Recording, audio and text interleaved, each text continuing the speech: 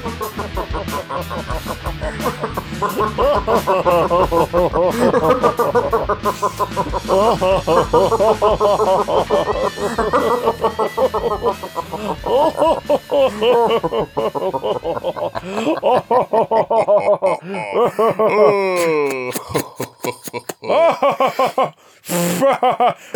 the listeners can't see right now is me puffing on a pipe. Yes. Whose pipe? Well, I also hadn't dusted that shelf in about 2 weeks, so that was the worst decision I've ever made, inhaling something from this pipe. You don't want to puff on a dusty pipe, Chris. Well, You got to clean it before you machine it. What? I don't know. What? I'm not entirely sure, but you know what I am sure of? What? Welcome, everybody, to the Big Damn Cast. Nerdy news, geeky gossip, or whatever the fuck we're going to talk about this week. How are you all? My name is Christopher Esteban Mucho Tension Lower Johnson. My name is the presenter. Of dreams?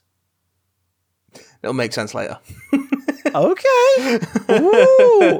Well, before we begin, if you like the show and you want to support it, fucking do it. Yeah. For the price of a Freddo in 2021, you can help keep the lights on around here. Patreon.com/BigDamnCast. And don't forget you can hit us up on Big Damn Cast on Twitter and all that good shite. You can. More plugs for other socials. Laser of the Shell. Let's plug the socials. Matthew. Yes. Sweet boy. Yes. In your tight enclosed space. Mm. You still haven't watched Inside Number 9, have you? It's one of those shows where like the world has told you to keep watching it, and as a result, you've not watched it. I'm in fact outside number 9. Ooh, baby cakes. Except for like 3 episodes. You just don't know. No. Well, the new series began a week today as of this recording. In fact, shortly after this ends, the next one begins. So there you go. But do you know what was really, really fun? I'm not going to go into spoilers, but suffice to say, listeners who know that I enjoy it, I enjoyed the series opener very much. The style of this opening one was a commedia dell'arte mashed up with a heist movie. Okay. Like right down to the character archetypes wearing relevant masks that would fit the old school like format of commedia dell'arte. And there being the 2 characters who weren't masked, who were the lover characters and all this stuff. And it was just this big, wanky, beautiful, like, nerd fest for sort of theatre geeks, disguised as an episode of Hustle. And it was, and like the guests like Kevin Bishop, Patterson Joseph, like it was a solid like piece of telly. But the best thing about it was the internet. It was Twitter afterwards. Because it's one of those shows now that's become it's one of the best shows that no one's watching. And then you watch it go out in the night and you go, no, a lot of people are watching this now. Like it's sort of, it's not the little show that could anymore so much as the little show that everyone thinks no one's watching. It split the room. It really split the room. Oh. It wasn't that people thought it was cack as an overall feeling. It was that there were people who were like, this is bloody great and really silly and kind of clever and daft as a brush and just what we needed this week. And the other half going, I didn't get it. Or, it's a bit up its own arse, wasn't it? I mean, I didn't get it, but it was up its own arse. So what I'm saying is, if you want to feel wibbly wobbly clever, give it a watch now. Jump on now, lad. Do it. Get it in your eyes. Wear it like a pair of goggles. Wear it like certain Doctor Who actors don't wear trousers at appropriate times. Oof, my God. We're having a conversation. I won't say who, but we're having a conversation with someone yesterday about this in person, and they said, I just think the whole John Barrowman thing's been blown out of proportion, man. It's not. Look, it was years ago. It's come on. People said it was a laugh, and my wonderful wife Lucy just turned to them and went, "Yeah, but imagine it this way: you've started a brand new office job, and you get there, and everyone else has been there for a couple of years, and they all get on." And they seem like a really nice bunch. And then halfway through the big meeting, your boss gets her tits out. And everyone's laughing. You'd feel a bit weird, wouldn't you? You'd feel a little bit creeped out, a little bit uncomfortable. And they went, well, yeah. And it's like, right, well, there you go. And as soon as she said that, you just saw their face go from like, yeah, but to, yeah, okay. Yeah, I get you. I get you now. I still can't quite believe that most of the internet doesn't understand that what he did was wrong. People It going, boggles the mind, doesn't it? Yeah, it's like everyone thought it was fine. It's like you don't know that everyone thought it was fine. You know that Eve Miles thought it was fine. You know that Gareth David Lloyd thought it was fine on that one occasion. Blah blah blah. That's what you know. You know that everyone said that they thought it was fine. Yeah, but they might not have thought it was fine. Yeah. They might have been creeped out, and they might get on with him as a mate really well. And as such, they're kind of clouded in terms of how they should talk about that. For instance, next to that, you don't know everyone who was in the freaking room. You don't know about the grip. You don't know about the lighting person, the researcher, the runner, the costume person who was there, the person on sound who's like, he's whacking his willy against the bloody sound desk while they're trying to mic him up. Like, you don't know. So stop trying to defend it. And John Barrowman he's fucked it. He's fucked this. He's really fucked this because he hasn't just put out a statement to say, yeah, it was wrong. I'm sorry about that. I genuinely am sorry, and it was never meant with ill will, and it was never meant X, Y, and Z, and I did that and the other, and it's a bad example. Please don't jump to my defense. And then bugger off for a little bit, give it that bit of time, because what he's done isn't an unforgivable act of horrid torment. It's still not good by any stretch of the imagination, but as a human, I think people would be willing to hear him and forgive him in time. The fact that he said fuck all and has just kind of gone quiet speaks volumes. Yeah. He doesn't feel that it was wrong. You get that sense that he doesn't feel it was wrong. Did you read the thing about Jane Tranter, who was head of BBC Drama? She reprimanded him in 2008 when she heard about it happening on the set of Torchwood. She took him to one side and went, "You fucking stop this now." And as recent, this was an article last week, she says as far as she knew from that point, it didn't occur again on the set of Torchwood. That's in 2008, a couple of years into Torchwood's production. But there are stories of him doing it on the 2011 set of Miracle Day. So then she wasn't involved in it again by this point. So it sounds awfully like a case of, well, the person who told me off isn't around anymore, so I'm going to keep doing it. While Stephen Amell was chained up in a scene during Arrow, apparently John came over during the setup for the scene and licked his abs. Yeah, and again, if everyone was all mates and jokey, sure, but Stephen Amell has been very, evasive about talking about John. Yeah. Since that series, or whatever that incident happened, the recording. And on top of that, there was a thing on Radio 1 in 2011, 2012, where he was asked about, apparently you've been known to flash on sets. We don't have to worry, do we? And he went, is the webcam on? Here we go! And he got his cock and balls out, and the producer managed to cover the webcam up in time. And a casual, sort of very brief apology from the DJ was offered at the end of the show 3 hours later, in case anyone was offended. But you're like, yeah, that's being reprimanded for it, being made an example of by your boss in 2008, and then still doing it over the course of the last 13, 14 years. So if anyone's leaping to his defence, think before you do that. If anyone's going, I wanted to listen to the Torchwood audio Absent Friends and it's been pulled from the release schedule, cool. I'm sure Such a Body, the runner on Torchwood, didn't want to have a cock and balls in their face that they didn't ask for, but they got it, so maybe have some perspective. And to those who are going, well, it's not as bad as what Noel Clarke did, you're right. It's not as bad as what Noel Clarke has supposedly done. That is a true thing. Doesn't mean it's not a bad thing. Yeah. You know what I mean? If you forgive John, fine.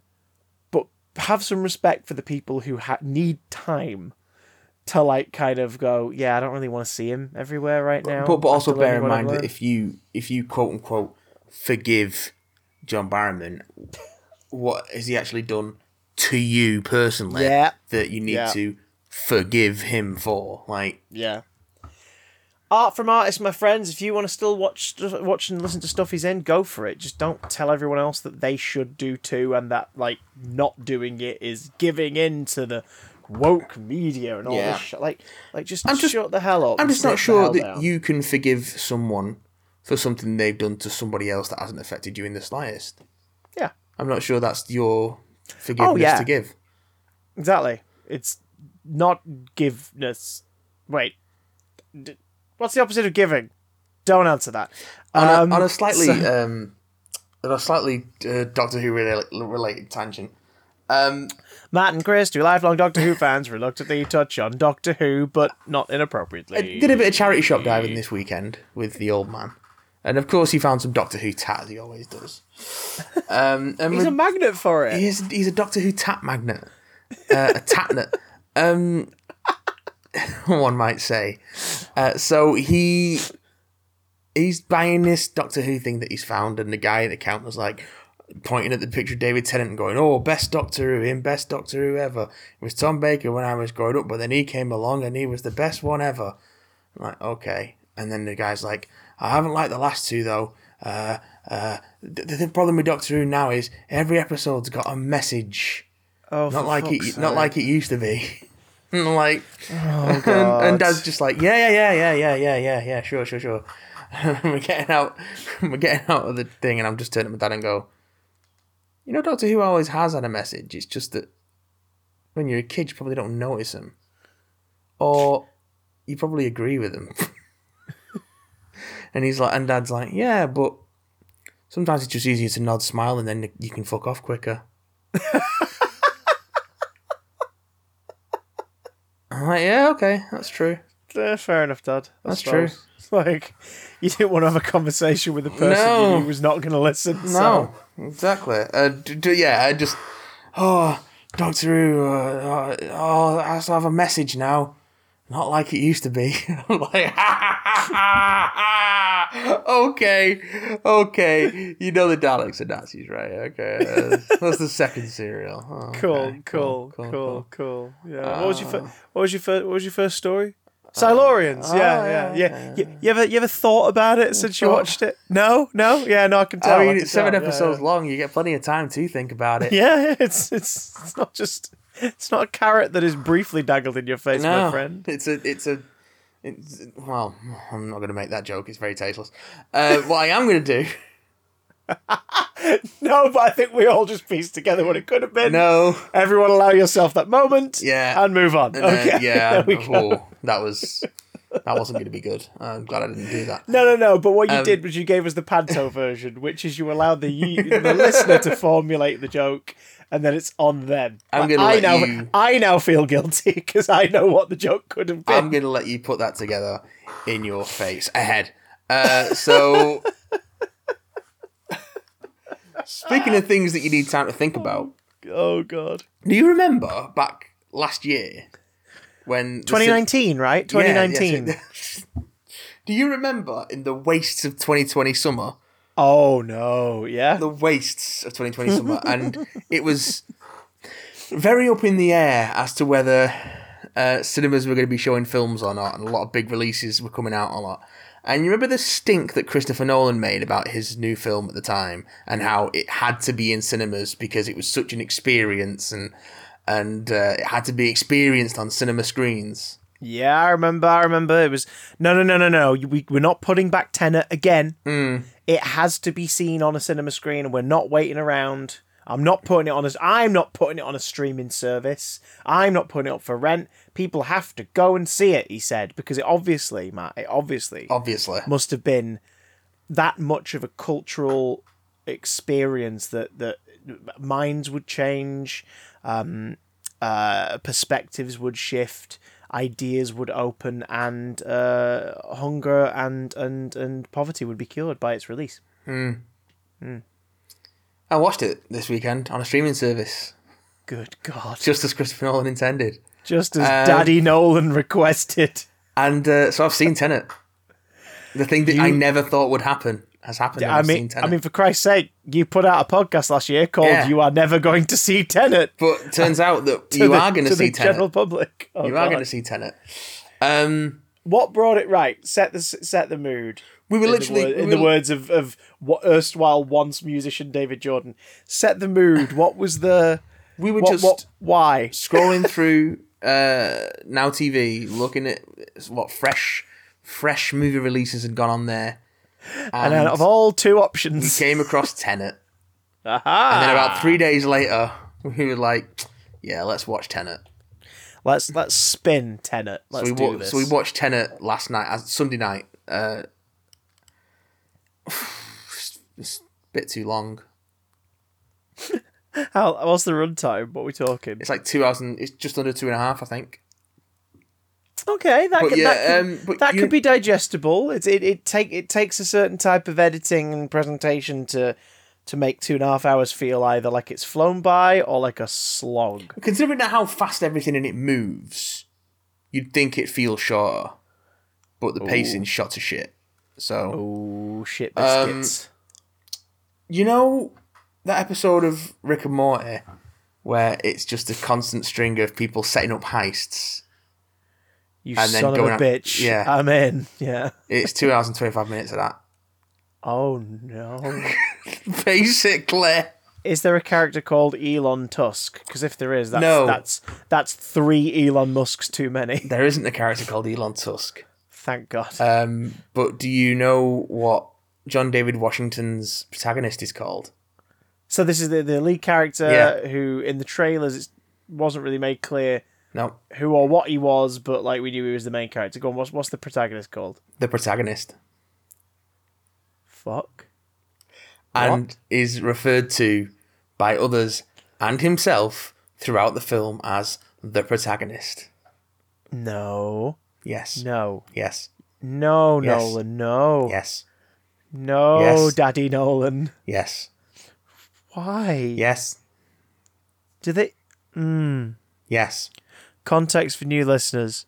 We quite enjoy a lot of Christopher Nolan's films, but over the years we've sort of become aware of his techniques, his tropes, and most importantly, his rather bizarre ego when it comes to storytelling. And no, my vision is unshakable. It is unwaverable. It is the correct way to do things, which has resulted in many a conversation of, yeah, but why did that happen? Or, but if this had happened, then everything falls apart. Or that character's ideology isn't sound at all. What is this? I see you've seen Tenet. Oh no, you've just seen other Christopher Nolan. I've seen the one with Michael Caine in. Yeah, that's this one. Oh God, he's in it for one scene where he I've seen the one with dialogue. Cillian Murphy in it. Is Cillian Murphy in it? No, Cillian Murphy's not in this. Peaky Blinders made him unavailable. No Cillian Murphy in this. Can you guess which character would have been the Cillian Murphy character? Because let's face it, he would have been in it if he could have been. I think it might have been the Robert Pattinson character, you know. Okay. Oh fuck! Of course. Who is great in this. Like, I'll say this up front. Like he might have been the villain. We'll see. But we won't see because he didn't do it. I will say this up front. This, as with fucking all Christopher Nolan films, because for some reason people are lining up around the block to work with them. This has got a fucking stellar cast. Like, yeah. Oh yeah. It he never disappoints in terms of the names he gets. It might be a waffle-heavy script with absolutely no emotional weight whatsoever, despite its best efforts to do. But you've got John David Washington, Dark Knight Rises. You're naming them. You got John David Washington. You got Robert Pattinson. You got Elizabeth Debicki. You got Kenneth Branagh. You've got fucking Kenneth Branagh. Brilliant. You've got fucking Aaron Taylor Johnson. You've got Fiona Dourif. You've got other people as well. His name's blanking. Michael Caine. Is Michael Caine in it? Got Michael Caine in it for a scene. There's a couple of other notable folks. Let me pull up the cast list. Because he's a Bollywood actress who's got like a massive career in India, and this is like a first American film. So this film's super popular in India because of it. Where is she? What is her name? I'm curious as to what the Mumbai movie posters for it would have been Dimple Kapadia. How they would have justified her being on the poster. Is she a main character, or is she just sort of like she's a pretty central character, to be fair. Okay, fair dues. Yeah, fair dues. Clemens Pose is in it as well. All right. Do you know what? Yeah, do you know what's hitting me here? What? This is a more evenly gendered cast for a Nolan release, because more evenly gender and racially balanced cast. Yeah. Usually it's a big old white sausage fest for the most part. So this sounds like there's definitely more variety of actor and background, totally. And Okay, that's all right. Okay, also, okay, you got me so far. In terms of like Hollywood vanity, not a movie which is afraid to show its 5'9" protagonist walking next to the 6'3" female lead, which is always refreshing. Yeah. Mind you, it's harder to make everyone look the same height as Elizabeth Debicki because she is 6'3". So there's no cheating. There's no platform heels on the actor in his boots, or digging a trench for John David Washington's 5'9". Okay, and he's not a tall man. He is, however, incredibly fucking cool. I mean, I know that, but what about in the film? Like the where the script falls short, the actors in this really bring their sizzle to it.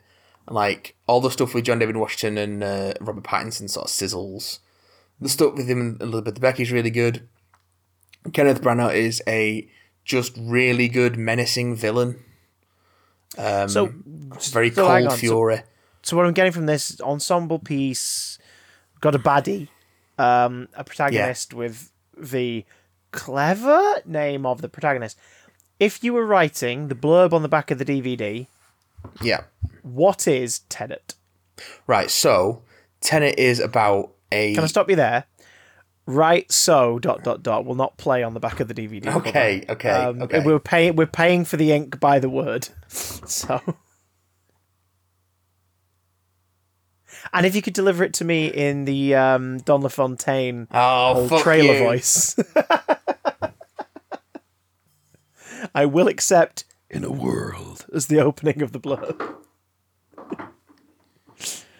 A CIA agent is drawn into a shady world of terrorism through time. Oh, shit biscuits. I'm excited. Second paragraph. The science of inversion has given rise to objects that move backwards through time in a war with our own future. Oh, the protagonist must cling to the tenet. It sounds like someone grabbing hold of a teat. So, I mean, that works as a blurb. I still have no idea what the film's about. So basically, except time travel. Time travel's in it. Sort of. So spoilers for Tenet from this point onwards, because it's difficult to discuss the concept that much without going into spoilerific stuff because of the way that the plot works. Spoilers for Tenet, and the backwards edit, which is also called Tenet. Okay. Yes. Is the palindromic title part of the structure of the movie? Yes. Okay. Palindromes all over the place. Okay. The biggest problem with this movie is also the most impressive thing about it is that how clever it is. But it's so clever, it's obnoxiously clever. It's the epitome of Christopher Nolan going, aha, look at how clever I am. This, I'm very, very clever. I'm very, very clever.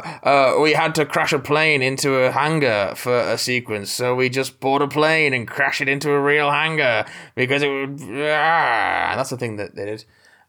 There's like no CGI in this film. Okay. Or like very little CGI. I mean, I love that he champions practical effects, but it's also weird that it's become the Tom Cruise. I did that stunt like fetish thing for him. It's very much that. It looks great, but like when there's a central fight sequence, it took a month to choreograph. Oh, a month to choreograph. Yeah. Oh God. Okay. Not shoot, not rehearse, to choreograph. Then you're just like, okay, fine. No wonder we get that fight sequence twice. You want to get your money's worth. So, do we get it forwards and backwards? Well, from the audience's perspective, it's forwards both times. It's just that okay, right. It depends. I'm starting to remember the trailer a little bit now. Yeah. So basically, what it is the final scene of Doctor Strange, but for 2 hours. Yes. Okay. No, there's an action cold open of like a raid on an opera house, and during it, our CIA agent protagonist Hey, protagonist, come over here. Do you want your coffee? He goes to Starbucks. Protagonist? Yeah, that's me. That's mine. Thank you.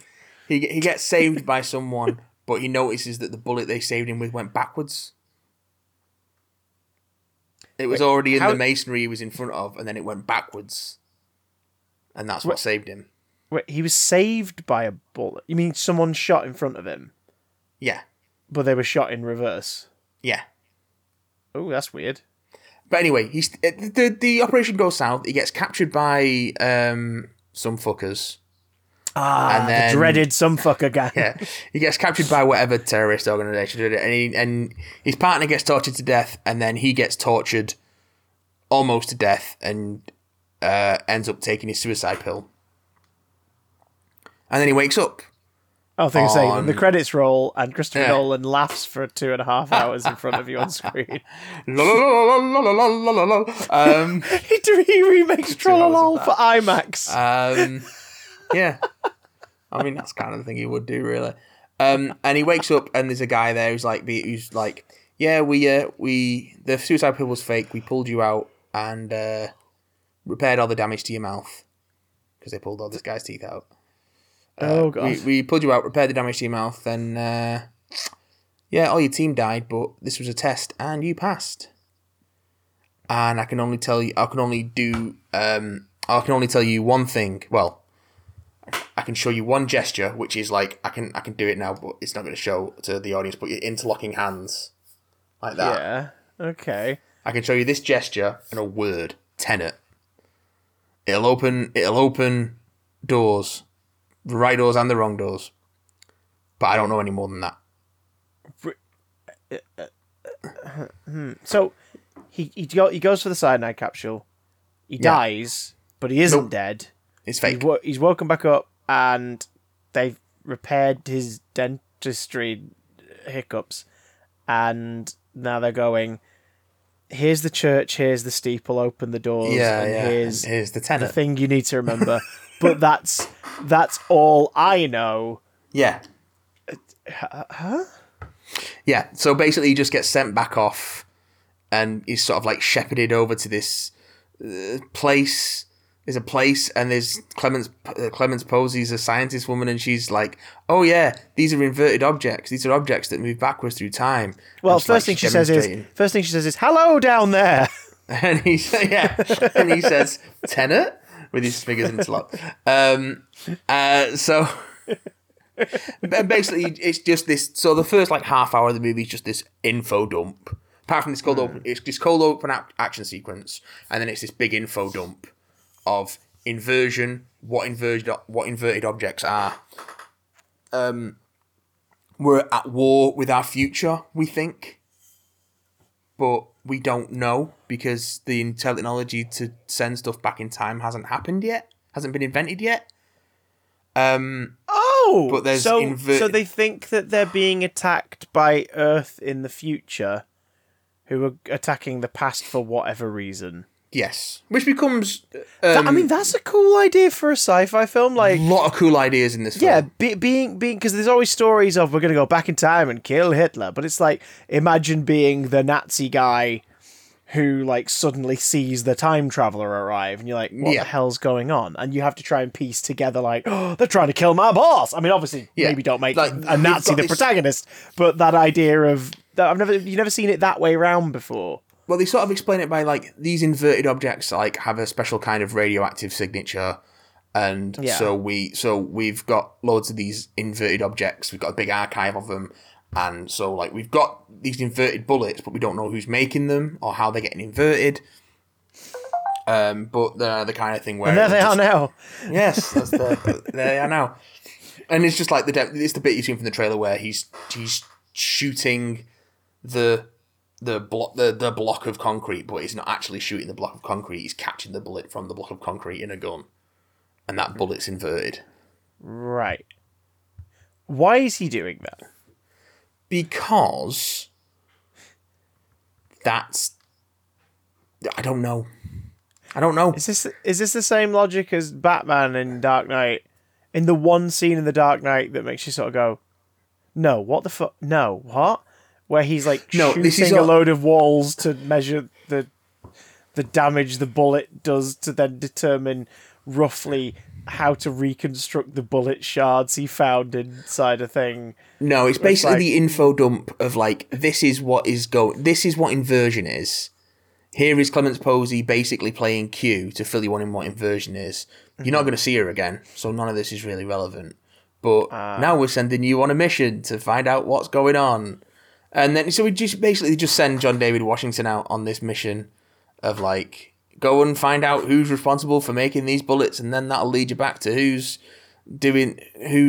we want to stop this war. We think that there's going to be a big cataclysm, but we don't know, so we need you to stop it. That doesn't come up again because it's clear that there's no cataclysmic event. But then, whatever. Anyway, the world building for something that then doesn't matter after the exposition. Yeah, because halfway through the movie, it inverts. You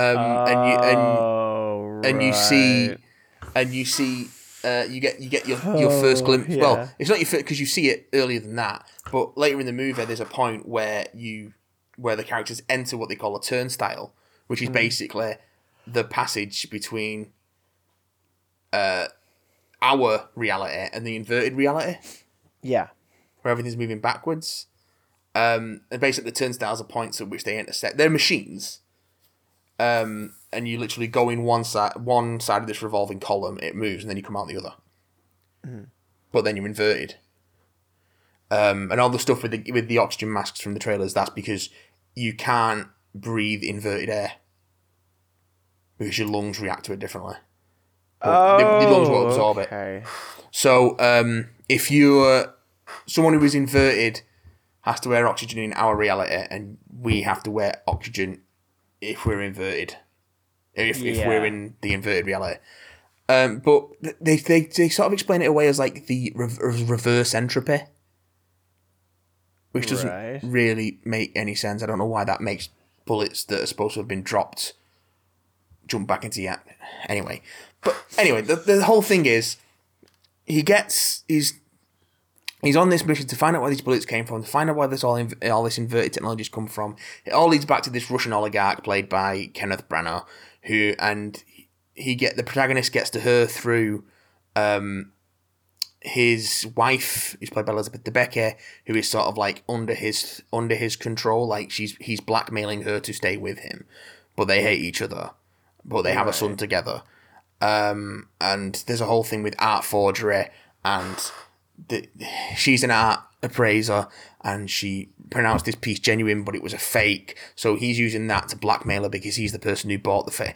A whole subplot with art forgery, and that's how she gets involved, and she ends up being like the sort of Bond girl-esque like chess piece that the protagonist uses to get to the big baddie, and Neil, the Robert Pattinson character, is basically Felix Leitner. Like he's the protagonist's like sort of like partner in crime, but then as it goes on through the film, you realise that he knows more than he's saying. Like Felix in some films. Yes. Is this just a Bond structure? Has he just taken a Bond structure? Like it's a Bond structure with a time travel conceit, yeah. Yeah, aside from the inversion and the time travel things you've described, this sounds like a Bond movie. Well, so yeah, it very much is. Like, there's a series of heists and a series of like covert operations to get information from different people, and then they give you information that is not complete, and then you have to go and find someone else to get information from them to get a piece of the bigger picture, and then they crash an airplane into a hangar so they can get into a sealed art vault to get this piece of art. But then instead of finding that piece of art, they find a turnstile, although they don't know what it is at that point. And then someone who's inverted comes out from the turnstile and has a fight with the protagonist, but the dude's got a mask on so you can't see who it is. And then a dude with a similar mask on comes out at the other side of the turnstile who isn't inverted, but then you don't know that he's not inverted at that point because you don't know what a turnstile is. It's only later on you realise that the person who is inverted coming out of the turnstile is actually the protagonist later on. And so when you see it the first time round, you wonder why Neil stops the protagonist from shooting the guy in it who comes out of the turnstile. It's because Neil's gone through it the other way already? No, because Neil unmasks the other guy who comes out of the turnstile, who is the forward version of the protagonist from this inversion, unmasks him, realizes that the guy who came out of the turnstile is the inverted protagonist coming back this way, and then stops the protagonist from killing his future self, basically.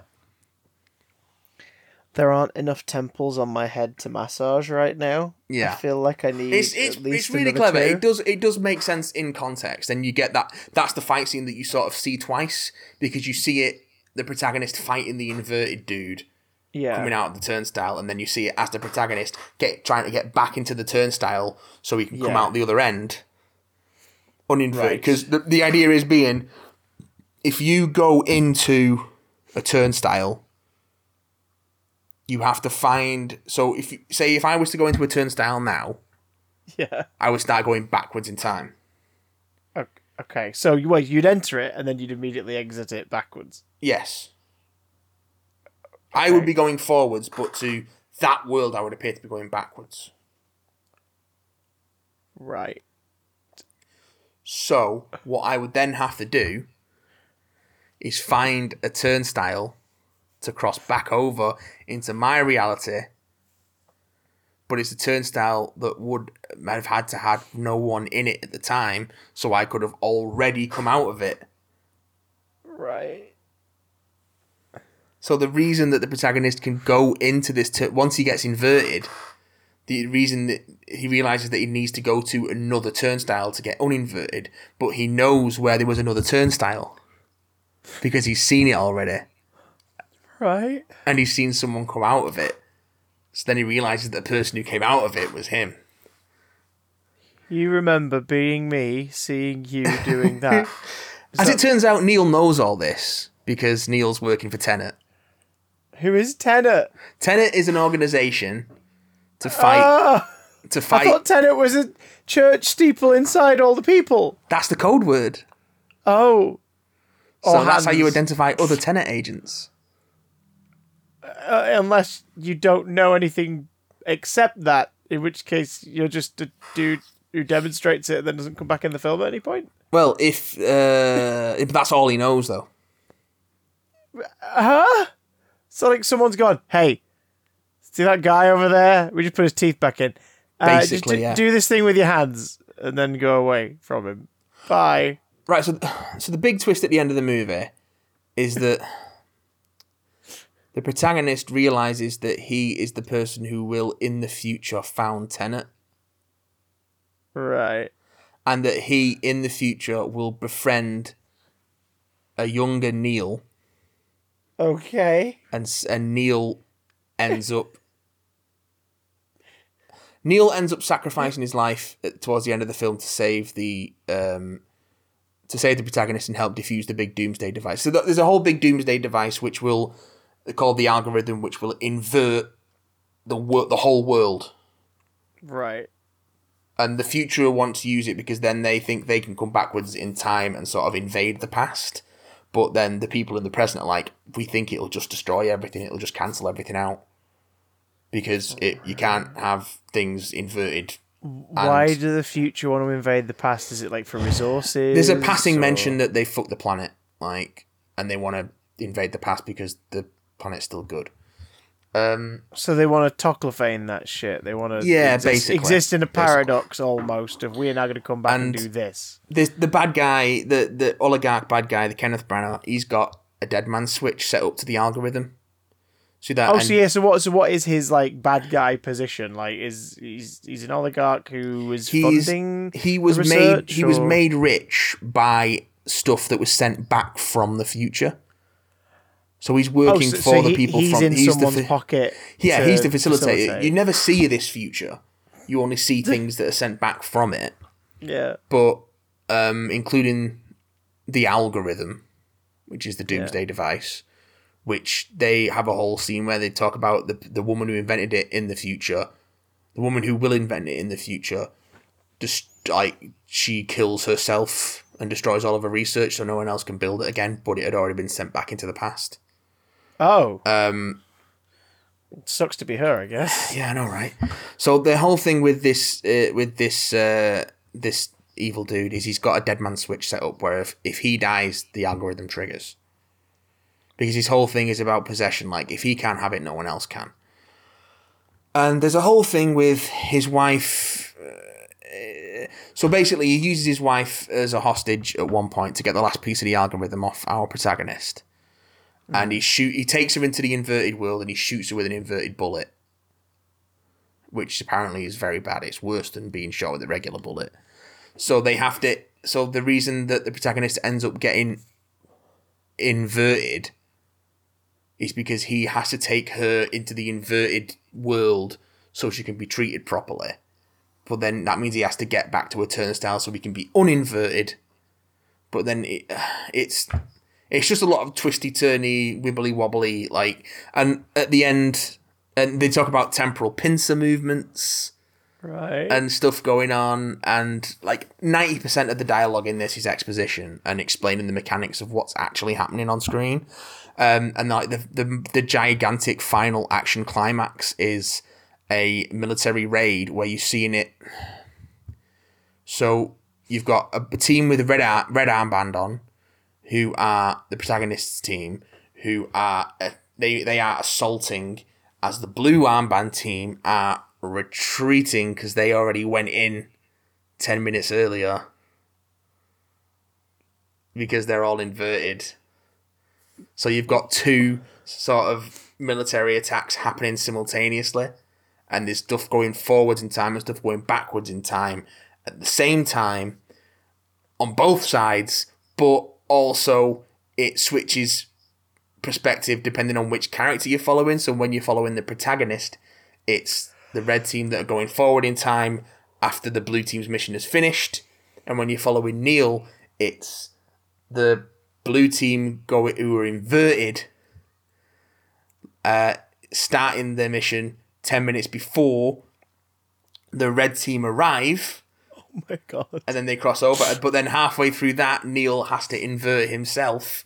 He has to get to a different turnstile and invert himself because he realises that he's got to go backwards to help save the protagonist and keep the mission going forward, which is how it is revealed towards the end that not only does Neil know that his future self is going to die during that mission, but he was recruited by the protagonist in the future and they've been friends for years. But chronologically, this is the first time that the protagonist has met Neil. So River Song. Yeah, and it's also revealed by like costume matching.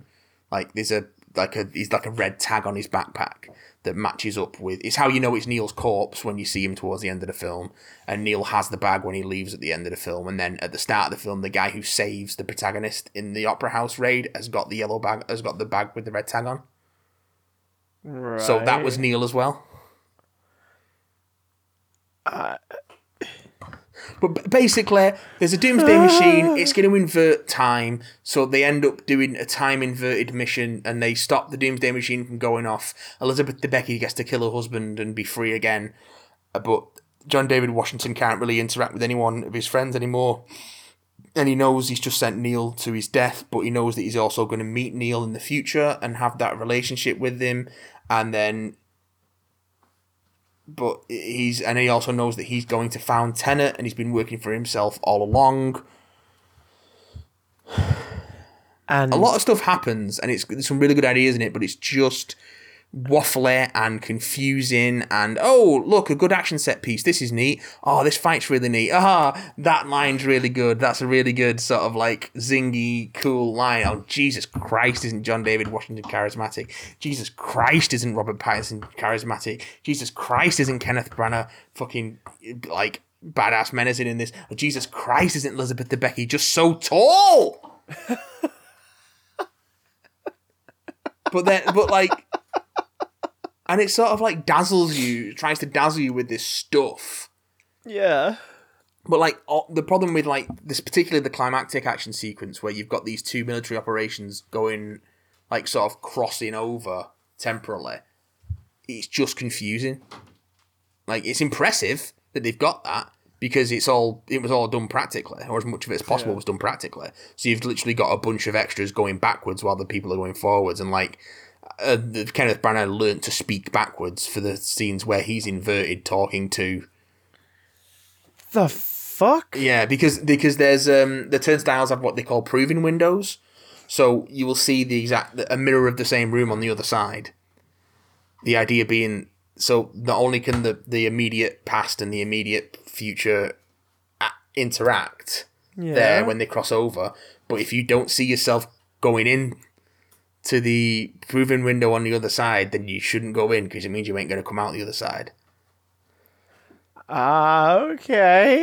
A lot of this stuff is just dumb. Like, the movie just dumb. Like, a lot of this is characters moving from action set piece to action set piece, delivering very fast exposition and explanations at each other while they're doing that.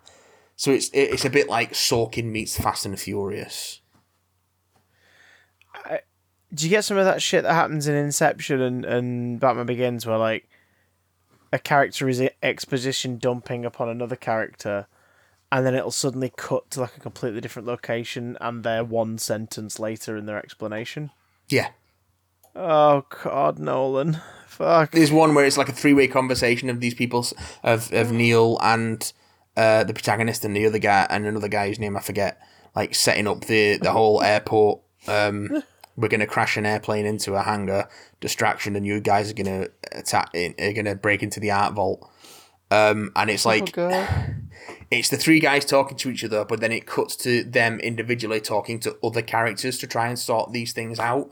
And it's just shot in a really like whirligig, distracting way, as if to sort of distract you from the nonsense that these characters are fucking talking about with fancy camera moves. It is the, all right, you son of a bitch, I'm in. It's 2 hours and 25 minutes of that with action scenes. Hell. Like, it's just that. So oh God. So when a character's gone through a turnstile and is moving in inverted time, yeah, to us, the audience, they're moving normally and the world's moving normally. Or are they moving normally but the world around them is moving backwards? If I was to go into the inverted dimension, or the inverted timeline, I would be going forwards, but the world around me will be going backwards. Okay, so it's like you've gone backwards in time. Yeah, you're literally rewinding time. Well, so there's a moment in when he's inverted, the protagonist gets in a car accident and the baddie sets the car on fire. Yeah, but he nearly dies of hypothermia because the laws of thermodynamics are inverted. So instead of burning, he nearly freezes to death. It's things like that. It's like during the action sequence leading up to that, there's a big car chase, and you notice that the driver's side wing mirror is cracked, but it gets uncracked later in the inverted version of it. Yeah, there's an inversion later on that uncracks the mirror, and then you see the protagonist experience that moment that cracked the mirror in the first place later on after he gets inverted. Right. So when he encounters himself, from either side of the turnstile, but like when there's one of them moving in normal and one of them moving inverted, is the inverted one to the protagonist walking backwards, for example? Yeah. So when they're fighting, how do they fight? Because he just moves to wherever he was going to. It's all about intention. Right. So he's like, if it were me, I'd go that way. So I'll go that way in reverse to catch him off. They kind of sort of explain it in the Clements Posey info dump scenes when he's messing with the bullet and like he puts his hand over the bullet and the bullet jumps up into his hand and he's like, well, is free will a thing? Because why would the bullet jump up if I chose to put my hand there? And she's like, well, the bullet wouldn't have done anything if you hadn't put your hand there. You're not catching the bullet, you're dropping you've already dropped the bullet. You're dropping the bullet in reverse. Yeah, it's overly complex. And it does lead to something like that in that scene where he's fighting what you later find out is himself inverted is really creepy because this fucking dude in black tactical gear, his face you can't see, just comes out of this thing moving backwards, reassembles this gun that's been disassembled on the floor, pulls 3 bullets back into the gun from a window whilst grappling with the protagonist, and then it's stuff like he gets knocked onto the floor and he's doing this weird crab scrabble backwards because but what he's actually doing is trying to go for the gun, but he's moving backwards because he's inverted. Yeah. It's weird. And it's not particularly, it's not earth-shaking, like, it's a decent action movie with really impressive set pieces, but they're only impressive because you know that they were done practically, and that's difficult. They're not impressive because well, some of them are really good, and there is an action, one of the simpler action sequences where early on the protagonist gets taken to the kitchen of a fancy restaurant so he can have the shit beaten out of him by the bad guy's goons, but then he just gives him a one-liner and just strolls through the kitchen beating the shit out of all of them. Like it's a very John Wick sequence. Yeah. And I know I've already said it, but it bears repeating. Fuck me, John David Washington is cool. He's so effortlessly cool. It's upsetting how effortlessly cool this motherfucker is. Honestly, like it is like it feels like it's just Christopher Nolan just wanted to make a Bond movie, but with some backwards freaky looking stuff. But it's such a slave to its own concept. Yeah. That like the whole thing is the Elizabeth Debicki character of like her having a son and like her like thinking of son, like loving her son and really wanting to be able to get him away from his dad because his dad's a bad person, but of course because he's the bad guy and he's got blackmail stuff on her, he's got control of them all and he can kind of. But you see like there's like less than 2 minutes of time in the film in which you see her interacting with her son. Oh.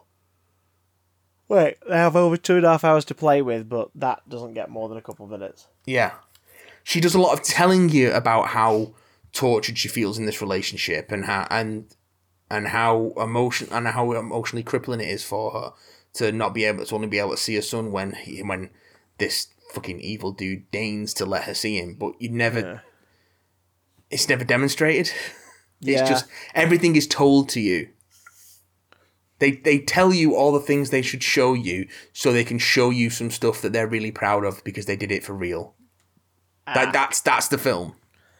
This sounds like Inception 2.0 to me. It's Inception, bigger, longer, and the visuals. Like, the visuals is what has got the Nolan's nipples a quiver, and then as it's being brought to life, it's like, explaining stuff. I guess the difference with Inception being is that central emotional core is reinforced by the Michael Caine character being related to the Leo character. Mm. Like, if I remember correctly, it was his daughter. The Marion Cotillard was his daughter in that. Yeah, and also Elliot Page's character is a window in, but not then revealed to be integral to the structure of it from the future. No, yeah, but the sort of so you have an everyman to take you into the world of it and witness it. Whereas in this case, you're an everyman, except you're not. You're a CIA operative who does all this stuff already, and also it turns out you're the villain in the future. Maybe no, he's the good guy in the future. You're the good guy in the future. Maybe you're the Joker, baby. Because Tenet is like the good guys of the temporal war, whereas the bad guys are the polar opposite. They're called Tenet. Yeah, palindromes everywhere because Nolan likes to tug himself off while he's doing the edit.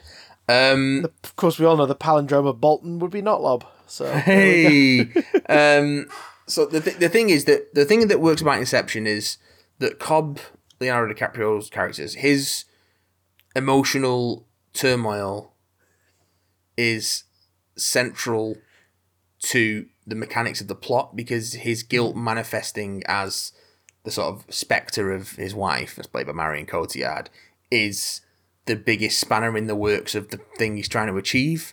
Yeah. Whereas the emotional pull is this woman's relationship with her son, who we barely see, and also, yeah. in terms of the mechanics of the plot, you could kind of cut her out entirely and still have the plot work as like a spy movie espionage thriller. With So it's a temporal the twist. only emotional anchor worth holding on to in that way, but there's not enough of it to make it. Well, there isn't one with your main character because he doesn't have a fucking name. That's so weird. That's so fucking weird. The only reason that the character stuff in this movie works as well as it does is because of the actors. Like, really selling it. Like, there's real chemistry between Robert Pattinson and John David Washington. There's real chemistry between Kenneth Branagh and everyone on screen. There's real chemistry between Elizabeth Debicki and John David Washington. Like, the stuff between them, the dialogue itself is dreadful. But yeah. They sell it. And they sell it with conviction, and they sell it with charisma, and they sell it with style, and that's all this film is. This film is style, and style, and style, and style. And you know what style does not make? Style does not make a film. It makes a nice trailer. It makes a nice music video. It does not make a 2-hour and 25-minute long film. If this film did not have the caliber of actors in it that it does, it would be unfucking bearably dull.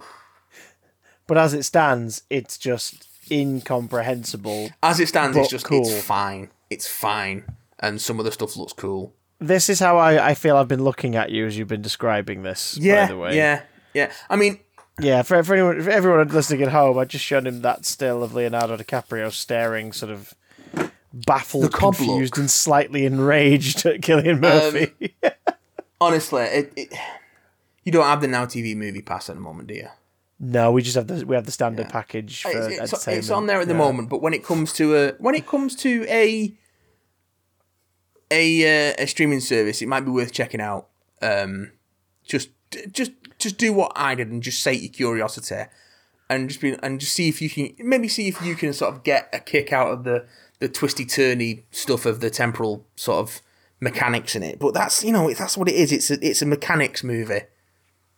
It's a movie that's so focused on its own mechanics, and it's like what put me off Dunkirk is like the whole conceit of like, well, the Tom Hardy plotline takes place over 1 hour, and the Kenneth Branagh plotline takes place over 1 week, and the Harry Styles plotline takes place over 1 day, but we're going to intercut between them all the time, and you just got to follow it.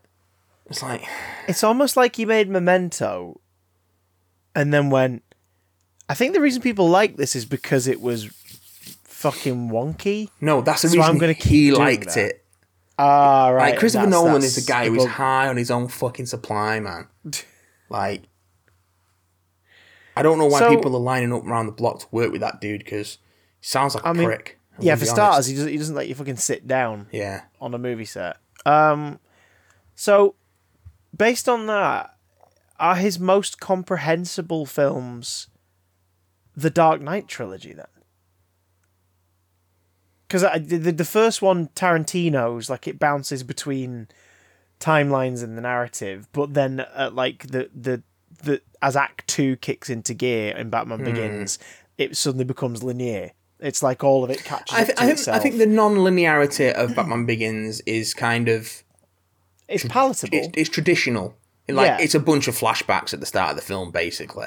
And they Tarantino it in that they're all in a weird order. Like you'll start with Ra's al Ghul, and then suddenly you'll be at older Bruce, but pre-touring the world Bruce trying to kill they're easier Falcone, and then you've got him as a kid, and then it flashes back to the I know what you mean though. It's but by the time you hit that 45-50 minute mark, you're like. And he's at the dockyard going, I'm Batman. And you're like, okay, yep, I get where we're going now. It's got a thing. Dark Knight's told in a very traditional structure. Dark Knight Rises, 5 months vanish over the course of 10 minutes in the middle of it. Yeah. But like... I think structure-wise, all of his films have been relatively conventional. The Prestige is like linear, and then it does a Saw. Prestige's execution of its... of its but were you paying attention to this? It's done in the Saw like Hello Zep montage style. Prestige, if you will. Yeah. Yeah, exactly. Yes. The effect from which the movie takes its title. Well, that's the thing. Like he does this movie called The Prestige, which has this incredible prestige at the end of it, and makes a point about explaining the concept of the prestige all through the film, just so at the end of the film he can go, that's the prestige, and do his fucking jazz hands or whatever. Do his David Caruso. Like, it's that. Like, and that's what Tenet is. It's that. It's I've created this really intricate set of rules. Now watch what happens when I run all my marbles through this set of rules. Ooh, isn't that cool? And like, some this of it marble looks goes cool, backwards. But the amount of time you have to spend explaining it, and sometimes the length of time that comes between the explanation of a concept and the demonstration of it is so long that you've just forgotten what the explanation was. So someone has to come in and fucking explain it again. So what you're saying is, just watch the last 15 minutes of Doctor Strange again, and you'll get it nice and compact with less wanky explanation or convolution, and also people going backwards for Christmas. Yeah, people the Irish are Sea. going backwards for Christmas. That's an up and coming modern reference for our listeners, isn't it? Listen, if you want up and coming modern references, you're listening to the wrong show. You come to the wrong bastard place. So that's Tenet.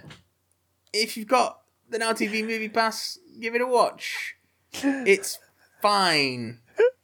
You might be one of those people who gets a kick out of really complex films because you feel like you're the only person who can understand them. It's like, in which case, this movie was made for you, by you, in the future. Because you're Christopher Nolan, inverted. Do you think that it was the film that was worth dragging people back into the coronavirus-infested real world? Fuck no. That was Godzilla vs. Kong.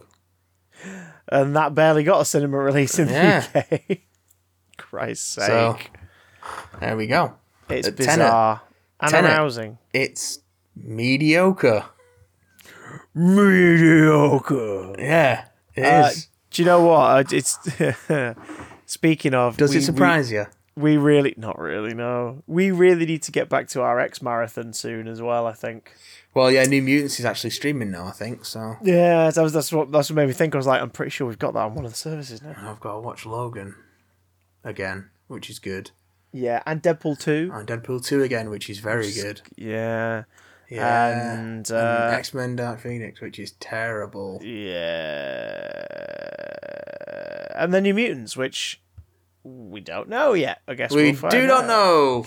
know. Yeah, New Mutants. New Mutants. New Mutants. I mean, technically, Winnie the Pooh deflating. Technically, New Mutants. Oh no, Eeyore's tail's been jammed into Pooh's lungs. Good Lord. Technically, there's 5 films we have to watch for the next one, but I can quite easily, very briefly recap Once Upon a Deadpool.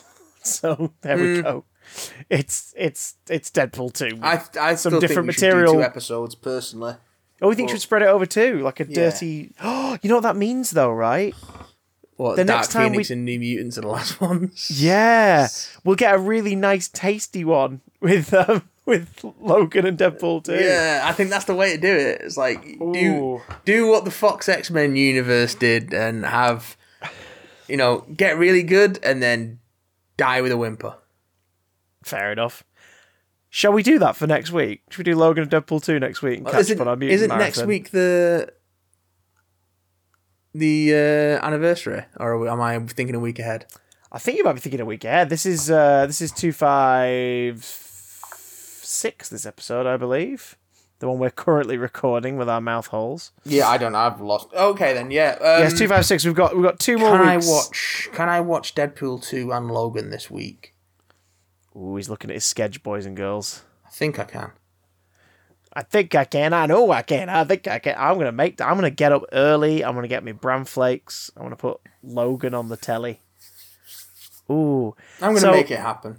Somehow. Now, now that you've heard it, you greedy gets with your ears open, if you want to give us your thoughts on our ongoing X Marathon for Logan and Deadpool 2, if you've got any thoughts you want to bring to the table or things you're wondering what we're going to say about or think about them, then you can tweet us at BigDamnCast. You can email us bigdamncontact@gmail.com. If it's relevant to the topic, we'll talk all about it with our mouth. You can support us on Patreon, which helps keep the lights on, patreon.com/BigDamnCast. And live every Friday from 7:30 p.m. onwards is the Big Damn stream with Mayhew Wahoo, who's on the other side of this microphone. It's what me. Are you playing this week, Matt? Are you delving more into Final Fantasy VII Remake? Or are you taking us on a trip to Animal Crossing Village? I don't even have Animal Crossing. I'm the worst Switch owner ever. I'm the one Switch owner who doesn't have a copy of Animal Crossing. But you've got the amiibo of Tom Nook. Oh, I wish I had some amiibo. I tell you, some of those amiibo are real fine. Tom Nook amiibo. Woo! I don't want a Tom Nook amiibo. Oh, but he's clever boy. I'm trying to think what the most fucking random amiibo is. I want a Cloud Strife amiibo because there's a Cloud Strife amiibo despite Final Fantasy VII. Oh, I guess it is on the Switch now. But despite it being a place, because he's in Smash Brothers. So there's loads of like non-Nintendo characters who are in Smash Brothers who have amiibos. Like there's a Solid Snake amiibo. That's so weird. Because Solid Snake's in Smash Brothers, despite of having there being like one Metal Gear Solid game on the Nintendo platform in the last decade or something like that. Do the amiibos unlock anything? Are they like? Are they digital? It depends on the game. They are like they have NFC stuff in them, like Skylanders or Disney Infinity figures or whatever. Yeah. But there's no separate portal for them. The NFC communicators built into the Switch, or it was built into the gamepad of the Wii U. It was built into the new 3DS, and you could get like a dongle for the older 3DSs. And depending on the game, it would so for Smash Brothers, it you can have custom fighter data that you write to an amiibo for that character, and you can use it on other Smash Brothers games. So you can carry around your little amiibo, and it's like, this is my version of Samus. Oh, so it's like a memory card. Kind of. Your character. And then some of them unlock stuff the amiibos. There's amiibo support in all sorts of different games. If you can use amiibos to unlock a fucking Link, Breath of the Wild Link costume in Skyrim and shit like that. Or you can... Yeah, it's fucking weird. I have more questions for Matt. We'll see you guys next week. Alright. Bye. What does Kirby do? Oh, Kirby just eats. Kirby is Vor. I would like to sign up to your newsletter, please.